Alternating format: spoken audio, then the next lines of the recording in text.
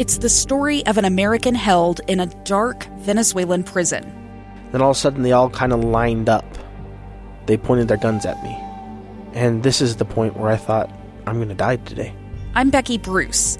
I spent a year working on Hope in Darkness, which now has more than 2 million downloads. Find it on kslpodcast.com or wherever you listen to podcasts. Welcome back to Live Mike. I'm Lee Lonsberry. I have shared with you before that I am a graduate of Brigham Young University, and I am a huge fan of space and NASA and all things out there.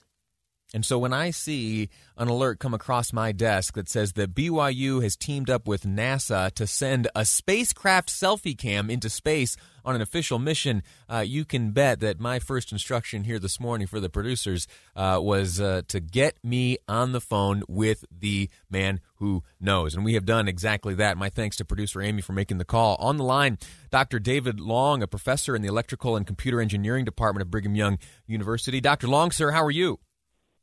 Doing great. This is very exciting. I, as a layman, look at this and think, oh my gosh, this is the most wonderful thing on the planet, or at least for the time being. Tell me how big a deal this actually is.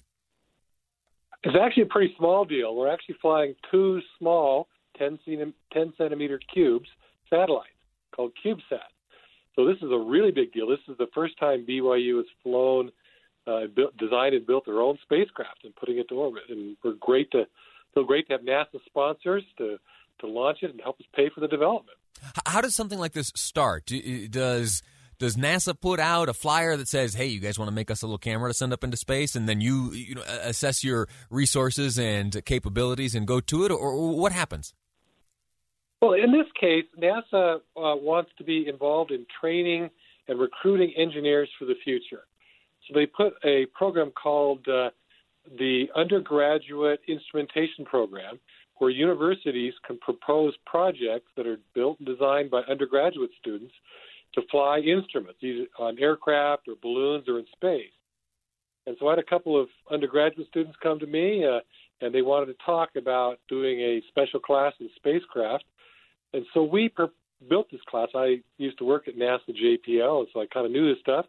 So we proposed to fly this selfie camera for this project, and the NASA Review Board was enamored with our project, and they gave us funding to go ahead with this. So it's been really exciting, something that the undergraduate students started, designed, and built. How does the craft work? So these little CubeSats are launched in a little dispenser. It's kind of like a Pez dispenser. You stack the cubes up, and you have a spring that pushes them out, and they go flying into space. Ours is designed that immediately upon release, it starts running its cameras, collecting pictures of its own deployment and of the deployment of the spacecraft around it. It's got a camera on each face, so it creates spherical images of the area around it, the space around it. So basically, the spacecraft is taking a sort of a video snapshot of its own deployment from the launch vehicle. And by so doing, it gets pictures of the launch vehicle of the spacecraft, and so it can inspect them to make sure that they're okay, that they're safe, everything's working just fine. This is a sort of prototype demonstration mission, so this is our first chance to really try this out and see if it works. In the future, we're hoping that NASA could use this technology to build small flyaway spacecraft that whenever they want to find out their spacecraft okay, they just throw one of these essentially out the window, disposable. They collect the pictures, and they can check to make sure everything's okay on the outside of their spacecraft. Very cool. What's the timeline for this? When will we see this BYU spacecraft up in space? So we don't have the precise launch date, but we just 2 weeks ago integrated our spacecraft into the launch vehicle, which means we anticipate being launched by the end of the month or an early part of December. We're anxious to get this up and going. Will you be able to receive those images as soon as they're captured by your technology, or how soon will you know if this is a success? Well, that's a good question. So normally in a non-COVID year, we'd all go to the launch site. We do all our operations right from there. At this time, what we're going to do is have to wait for the first orbit when the spacecraft comes around after launch. Spacecraft passes over, BYU about once a day, and we get to talk to them for about 15 minutes with a low-rate internet connection, and we'll start downloading our images there.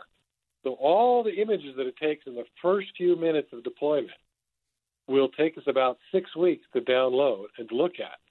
And so as soon as we have the images, we'll start posting them and making them available to people.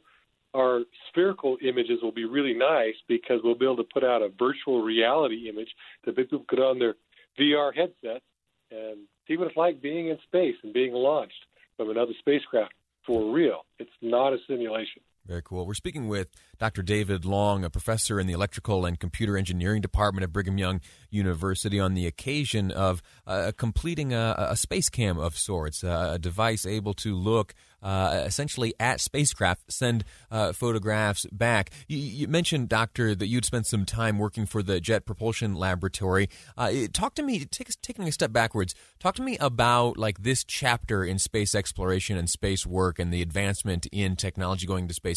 How does this current era compare to the past? Are we passing through something historic right now? I believe so.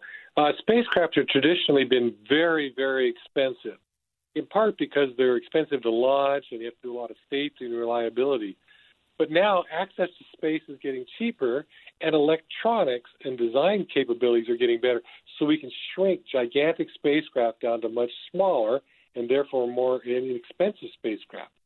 So now we have companies that are launching constellations of spacecraft to provide internet from space. This is something that was unimaginable when I started my career at NASA 30 years ago. How long before we make it to Mars? Oh, I wish I knew the answer to that. I've wanted to go to Mars since I was a teenager, back in the old Apollo era days.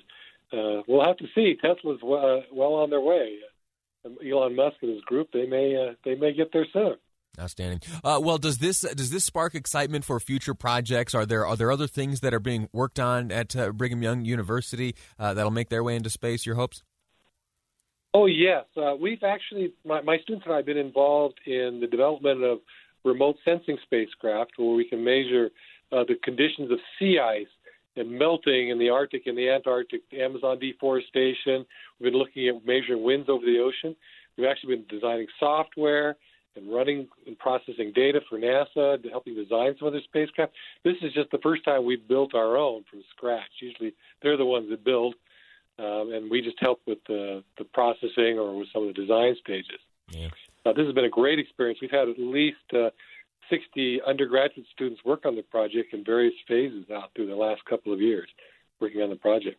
My layman brain doesn't even begin to be able to understand the amount of work and the the science that goes into something like this. When I read that 60 individuals had worked on this, I don't even know where to begin. Like what are the phases? Like what possibly do 60 minds come together and create, and what advanced technology must result of the work of 60 minds? And it is exactly this. And I'm grateful to you for your time, for explaining how this works, and I congratulate you. It's a wonderful thing to see. I was watching your video and I saw one of the interior panels had BYU printed on there, and I thought to myself, that's going to be floating around in outer space. BYU is going to make its way to space. I thought that was a pretty cool thing.